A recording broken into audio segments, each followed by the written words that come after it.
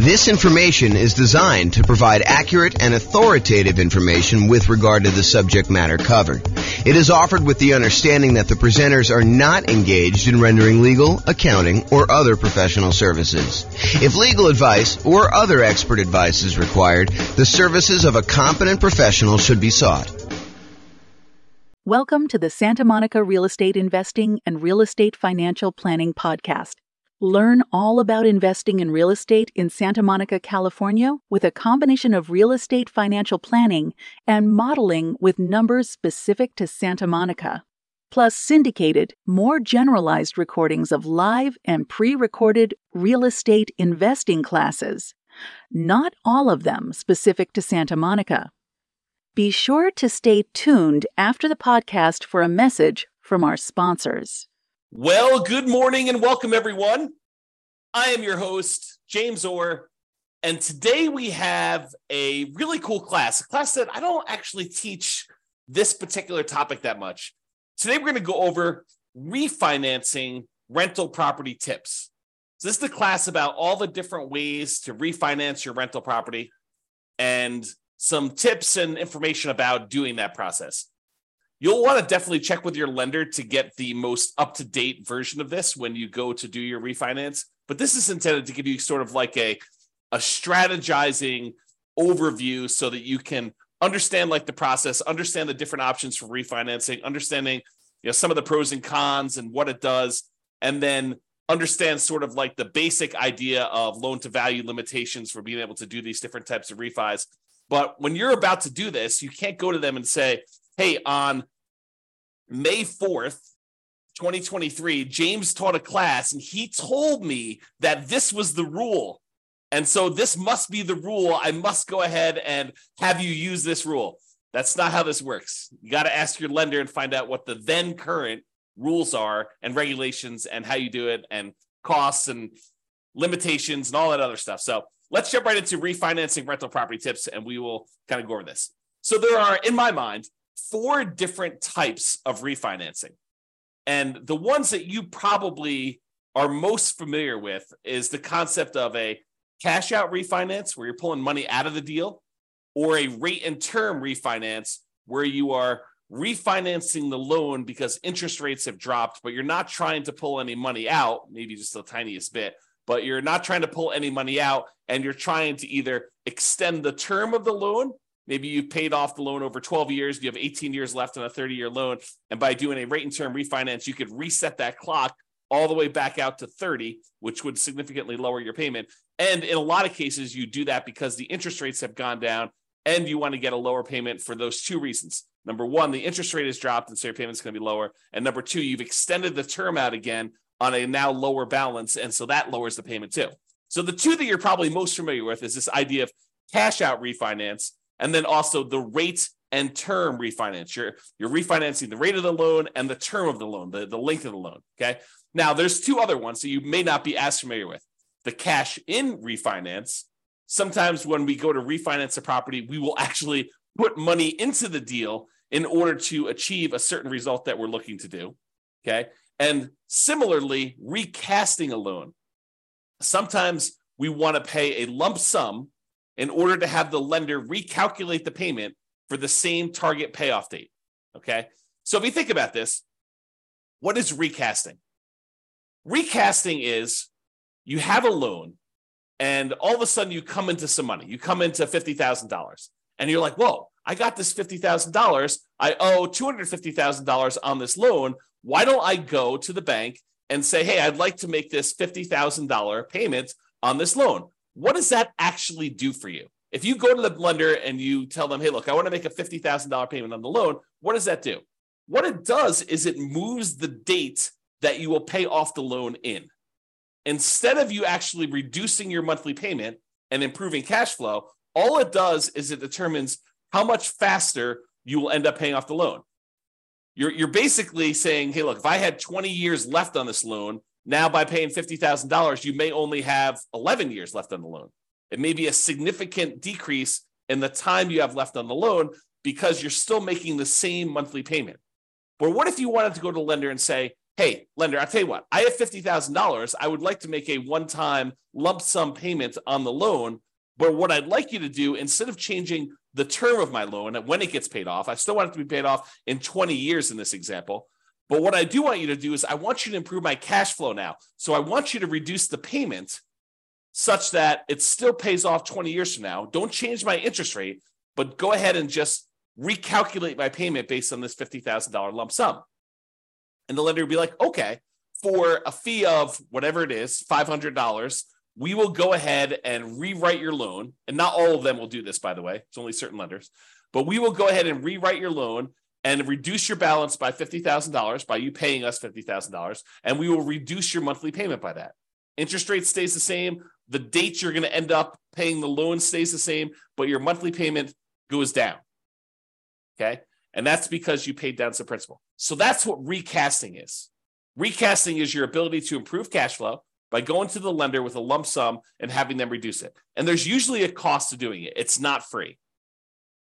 So if you go and you do that, realize that you're going to pay a fee to do it. So it has to be a big enough additional payment for you to actually get it reduced.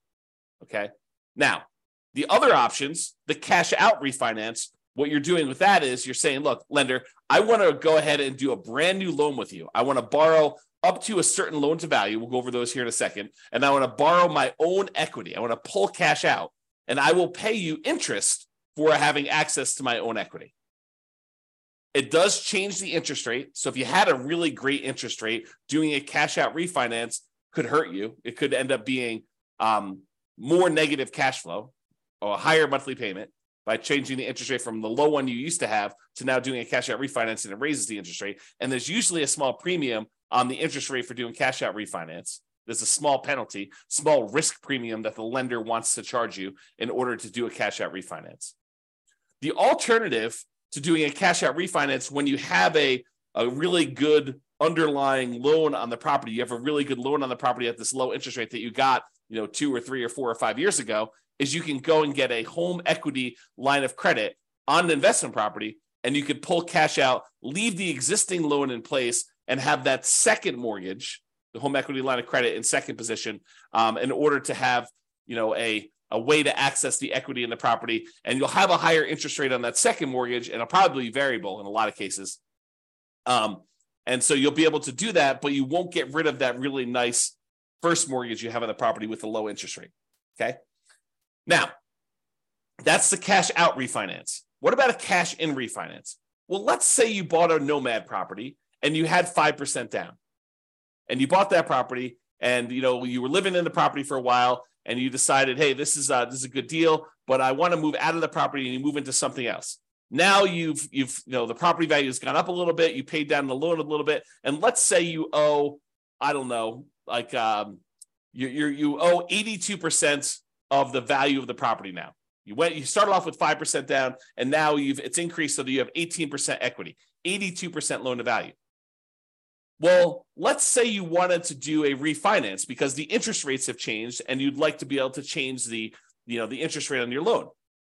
They've improved enough where you want to go and do this, but you're not quite at 20% PMI. You're not quite at 20% loan to value, and if you're less than 20% loan to value, you may have private mortgage insurance on your property.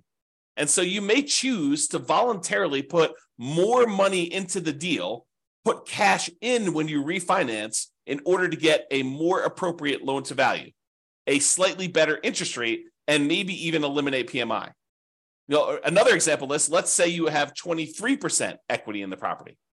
And if you put 2% more down, you get over the threshold of being at 75% loan to value or 25% down, which improves the interest rate you're going to get on the loan. So not only are you borrowing less because you put 2% more in, but also your interest rate has improved because going from that 23% equity position to 25% equity position gets you over a threshold where the interest rate actually improves on that loan.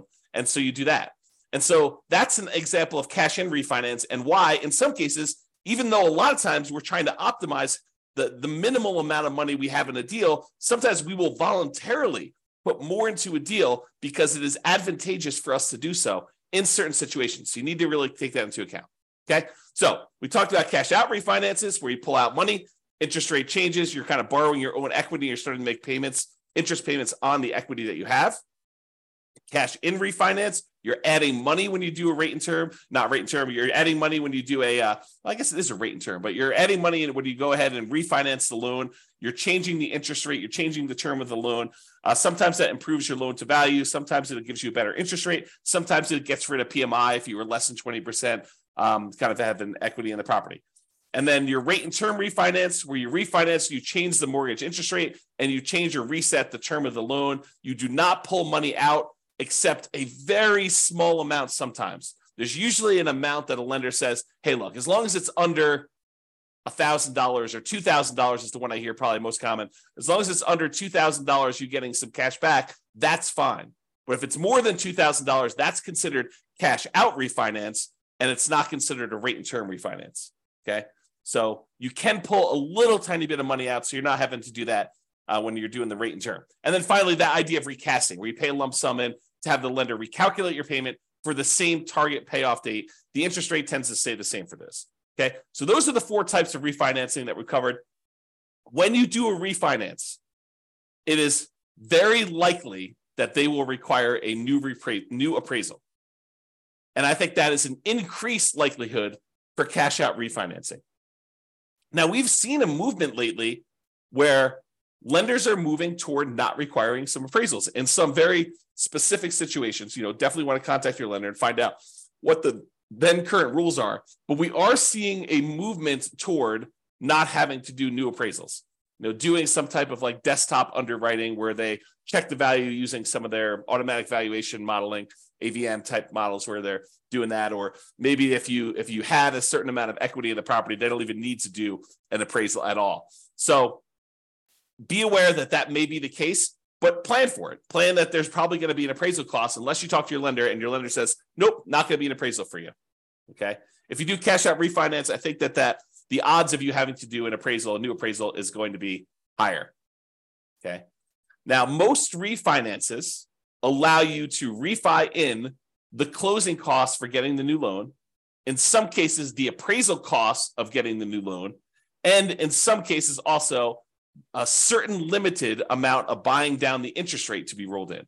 So you could go and say, hey, look, I want to go do this refinance on the property. I've got a bunch of equity in it. I want to roll in the closing costs, so that'll get added to your loan balance. I want to roll in the cost of the appraisal, so that'll get rolled into your loan balance. And because interest rates are low right now, and I'm going to have this loan forever because I'm not going to refinance again, I want to buy down my interest rate so that I can get improved cash flow. And you could roll in the buy down as well.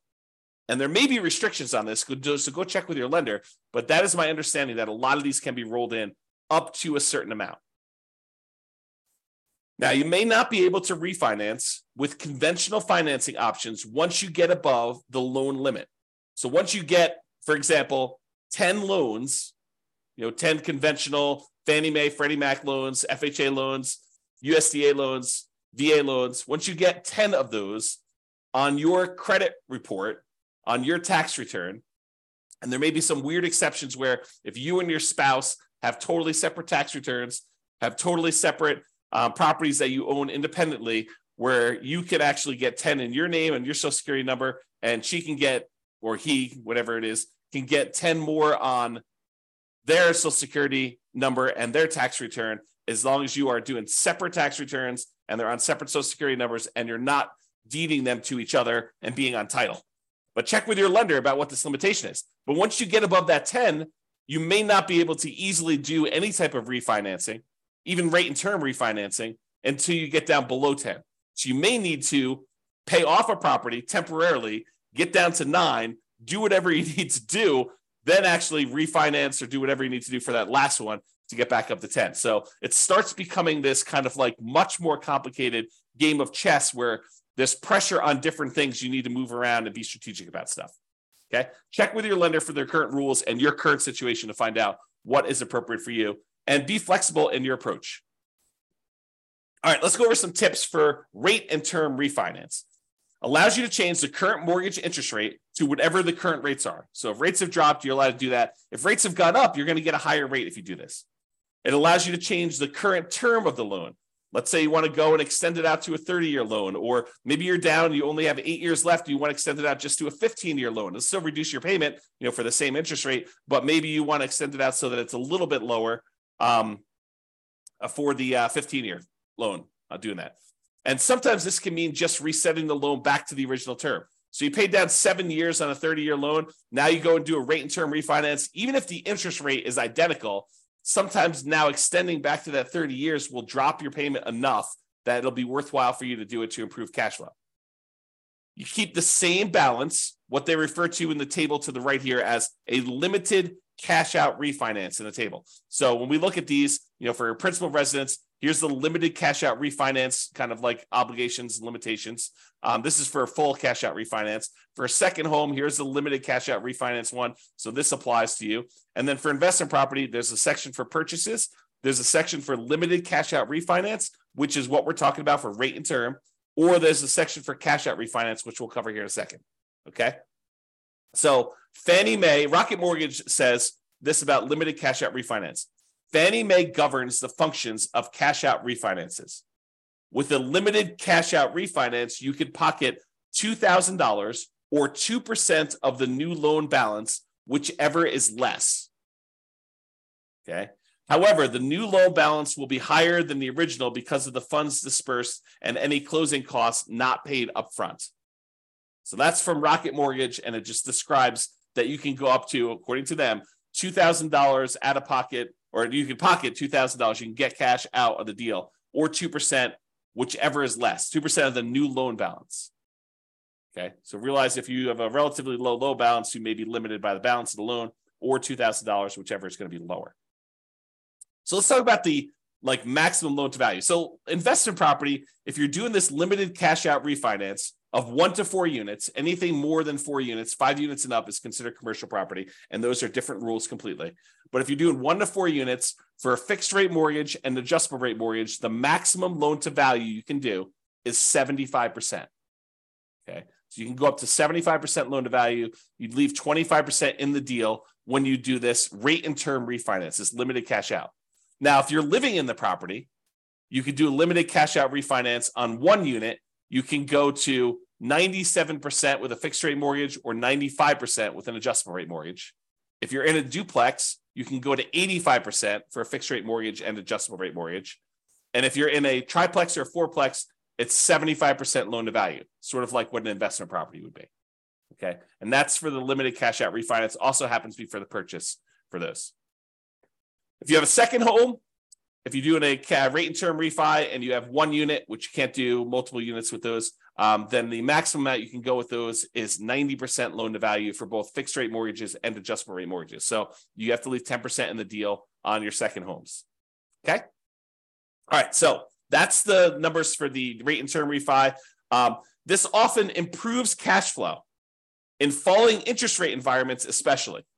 So when you have 2 things working for you, you paid down the loan a little bit, and so you have less that you owe, and you have less left in terms of duration left on your loan. And when interest rates are coming down, it improves cash flow in 2 ways. Number one is you're usually extending your term out again, and so you're borrowing a smaller amount over a longer term. And if interest rates have come down from your previous kind of mortgage interest rate, then you've also improved cash flow from an improved lower interest rate. Sometimes the interest rate doesn't need to go down, but you paid down the loan low enough and you've been paying it off long enough that you can extend the term out again. And even with a slightly higher interest rate, your cash flow can still improve. Less, but can still improve. This can also be a way to change your loan type to remove PMI or mortgage insurance premium. So with FHA loans, the private mortgage insurance with most of them, there's some exceptions, but most of them, when you're putting 3.5%, I'll say all of them, when you're putting 3.5% down, they have PMI forever. The PMI, the mortgage insurance premium you pay on that loan, never goes away. And so if you want to get rid of PMI on an FHA loan, like you bought a duplex, triplex, or fourplex as an owner occupant, you moved into the property, you lived there for a year, and then you decided to buy something else. And now you've waited long enough and you've got some equity built up in the property. Well, now you can go ahead and refinance out this cash out. You can do a limited cash out refinance, 1 to 4 units, once you have 75% loan to value, and you can get rid of the PMI from the FHA loan. The tricky part is, depending on when you got your FHA loan, your interest rate may be really, really low, even when you take into account the private mortgage insurance premium you're paying on it. Such that if you go to refinance it, if you bought a property 3 years ago when interest rates were really, really, really low, and now the interest rates are much higher, even though you're at that 75% loan to value, and even though interest rates have gone up, it still may be better for you to keep the old PMI loan with the old FHA loan with PMI. So you got to run the math and see if this does improve it for you and how much it improves. Okay? But this would be the way, doing like a rate and term refinance and going into a non-FHA loan, or maybe you go back into an FHA loan. If you get over 20% down, you don't necessarily have to have PMI anymore. Okay, so go do the math, figure it out. But this is how you get rid of that PMI on FHA loans to get it out of it, is do the rate and term refi. Now let's talk about some tips for cash out refinance. So the new loan amount equals the previous loan balance plus any cash you receive at closing. So you're increasing how much you owe on the property by whatever you decide to take out. So that means that you're borrowing more, which typically means your payment's going up, unless the interest rate has come down so much and you've extended the term so much that the payment is lower. Now, borrowed money that you pull out of a loan is not typically taxable, but talk to your CPA if you plan to use the money for additional investing, because there are rules about where that gets applied. My very layman's, non-professional, non-tax advisor understanding of this is that the money you use to buy another investment property is offset by that property, not the one that you pulled the money out of. But go talk to your CPA to get clarification on that, because I am not sure, and I am not a professional, and I'm not giving you tax advice because I'm not qualified to give you tax advice. I don't even do my own taxes.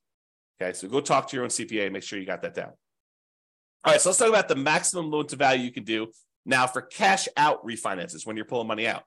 So if you were going to try to pull cash out of a property that you're living in, with 1 unit, you can go up to 80% loan to value for fixed rate mortgages and adjustable rate mortgages. So if you're living in a single family home, a condo or townhome, and you've got 1 unit, you can actually go up to 80% loan to value. If you're in a duplex, triplex, or fourplex, 2 to 4 units, remember 5 units and above is commercial, it's a totally different deal. You can go up to 75% loan to value. So a little bit more conservative. They will only allow you to go up to 75% loan to value. You have to keep 25% equity in the deal if you're going to do a cash out refinance. And those numbers are different than when you do the rate and term. Okay. Second homes, when you're doing a cash out refinance, it's still 75% loan to value. Okay. You have to be 75% loan to value to do cash out for those. Then if you're doing investment property, you're doing a cash out refinance with 1 unit, a single family home, condo or townhome, with 1 unit, it's 75% loan to value. If you're talking about a duplex, triplex, or fourplex, and you want to pull cash out of that, they only allow you to go to 70% loan to value. So even more conservative. They want you to keep 30% equity in the deal when you do this. So really, to kind of summarize it, you're probably 75% loan to value, no matter what you're doing, unless you're doing a single family home where you're living in the property, then you can go to 80%. Or when you're doing your 2 units, 3 units, or 4 units, triplex, duplex, triplex, or fourplex with an investment property, it's more conservative. It's 70% loan to value. Okay. Now, this type of idea, this idea of doing, cash out refinance, although you can do sort of rate and term if you borrow the money in order to buy the property and the repairs when you do your burst strategy. But most often when you're trying to do the burst strategy, a lot of times you're doing this cash out refinance model where you're pulling money out of the deal. And the ideal is to pull all of your money out of the deal and and so you have the money and you could use it to do other deals in the future. But the idea is to try to get all of your money out. And there is usually a delay. Most lenders now are requiring seasoning of the property for up to 12 months in order to do this. Now, there may be a kind of like, a custom lender, a lender that has a very specific program. Well, they will allow you to do a rate and term refinance or cash out refinance with less than 12 months.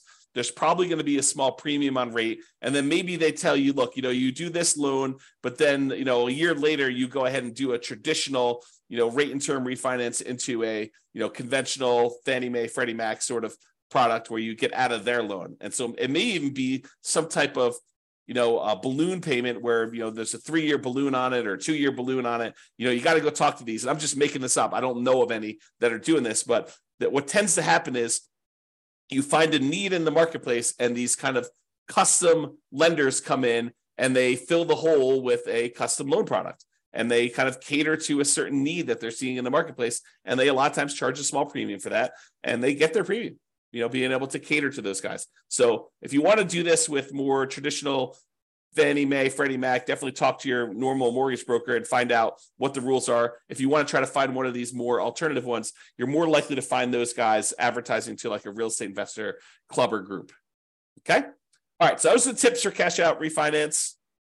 Owner occupant refi. So if you're living in a property and you go, let's say you've been living in a property for 14 months. You've been doing the nomad strategy and you're about to move out and you're like, rates have come down or equity has grown so much that I think I can get rid of PMI. What I'd like to do is I'd like to do a refinance using an owner occupant loan while I'm there before I move out of the property. I'll just move out as soon as I'm done doing the refinance. Oh, no. When you go and you do an owner occupant refi, in most cases, the lender is going to require that you sign another piece of paper that says, I will remain in the property for another year. And if you don't do that, it's called loan fraud.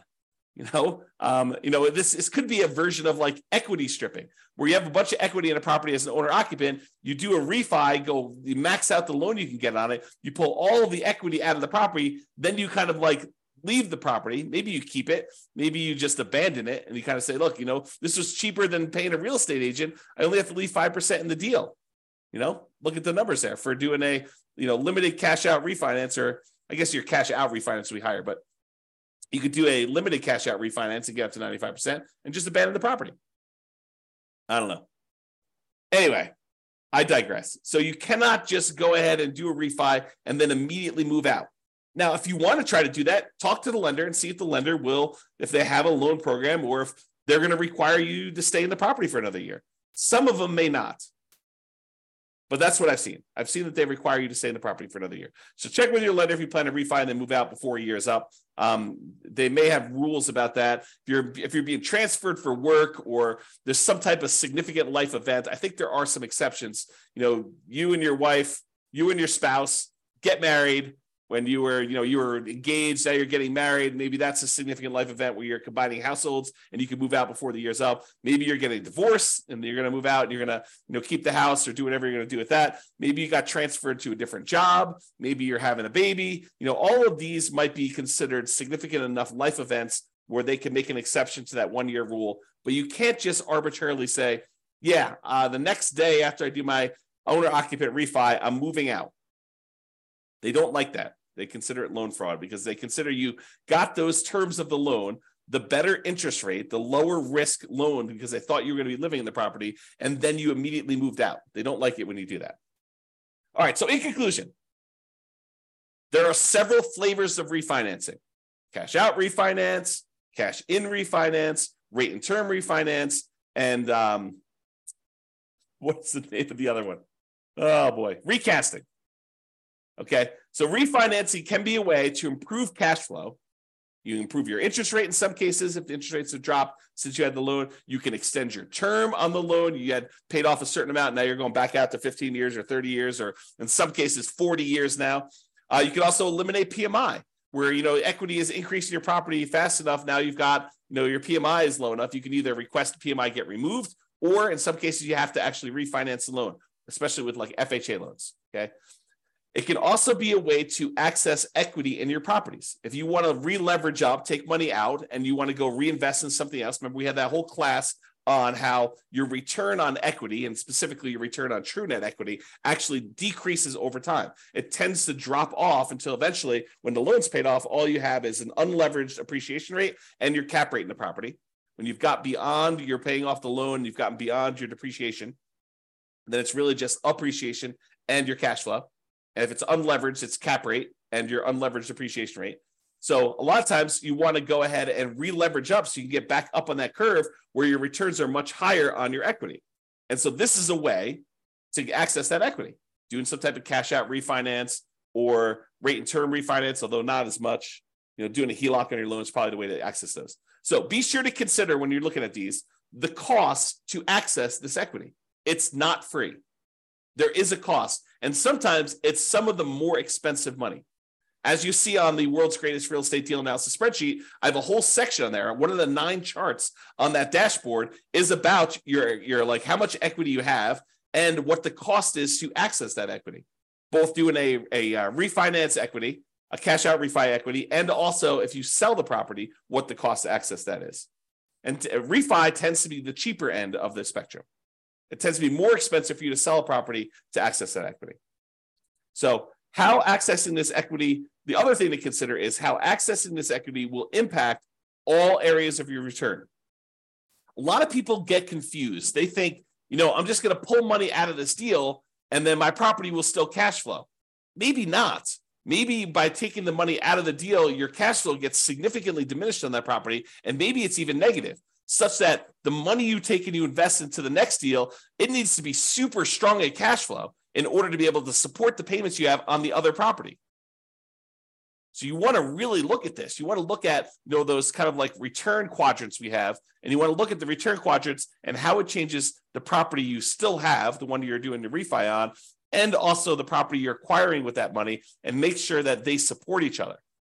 Or if they don't support each other, you're okay with that, right? Like you could be okay having negative cash flow if you decide to re-leverage up because you think the overall return in your portfolio is going to help you get to financial independence. It's not a property you intend to have where it's going to cash flow massively. You're really doing this to capture the great appreciation, some debt pay down, some tax benefits, and you're okay feeding the property, having some deferred down payment while you're doing that. And there will likely be, this topic specifically will likely be an entire separate series of classes in the future. Probably not until I'm done doing all the stuff on buying when we start talking about should I sell or refi my rental. That's like intended to be the next whole separate module, not individual module, but like whole, course, if you want to call it that way. All right. But there will be those things coming. We'll talk about those in the future. All right. That's all I got for you. Hope you enjoyed this class. Hope it was helpful for you, learning about all the different ways to kind of refinance and some tips for doing that. Again, talk to your lender and get the advice you need if you're planning on doing this. This has been James Orr. Hope you have a great day, everybody. Bye-bye for now. With home prices up, mortgage interest rates up, and rents up, but not quite enough to counteract the higher prices and interest rates, cash flow on rental properties in Santa Monica is harder than ever. Book a call with the Real Estate Financial Planner to apply our proprietary 88 strategies to improve cash flow on your rentals. See the show notes for a link to schedule your call and improve your cash flow today. If you're a real estate agent, lender, or professional in Santa Monica that wants to help our real estate investor listeners, consider reaching out to learn about collaboration opportunities with this podcast. We'd love to add more value to our listeners by having you assist our investors buy, sell, and finance their real estate investments. See the show notes to schedule a call to discuss collaboration opportunities.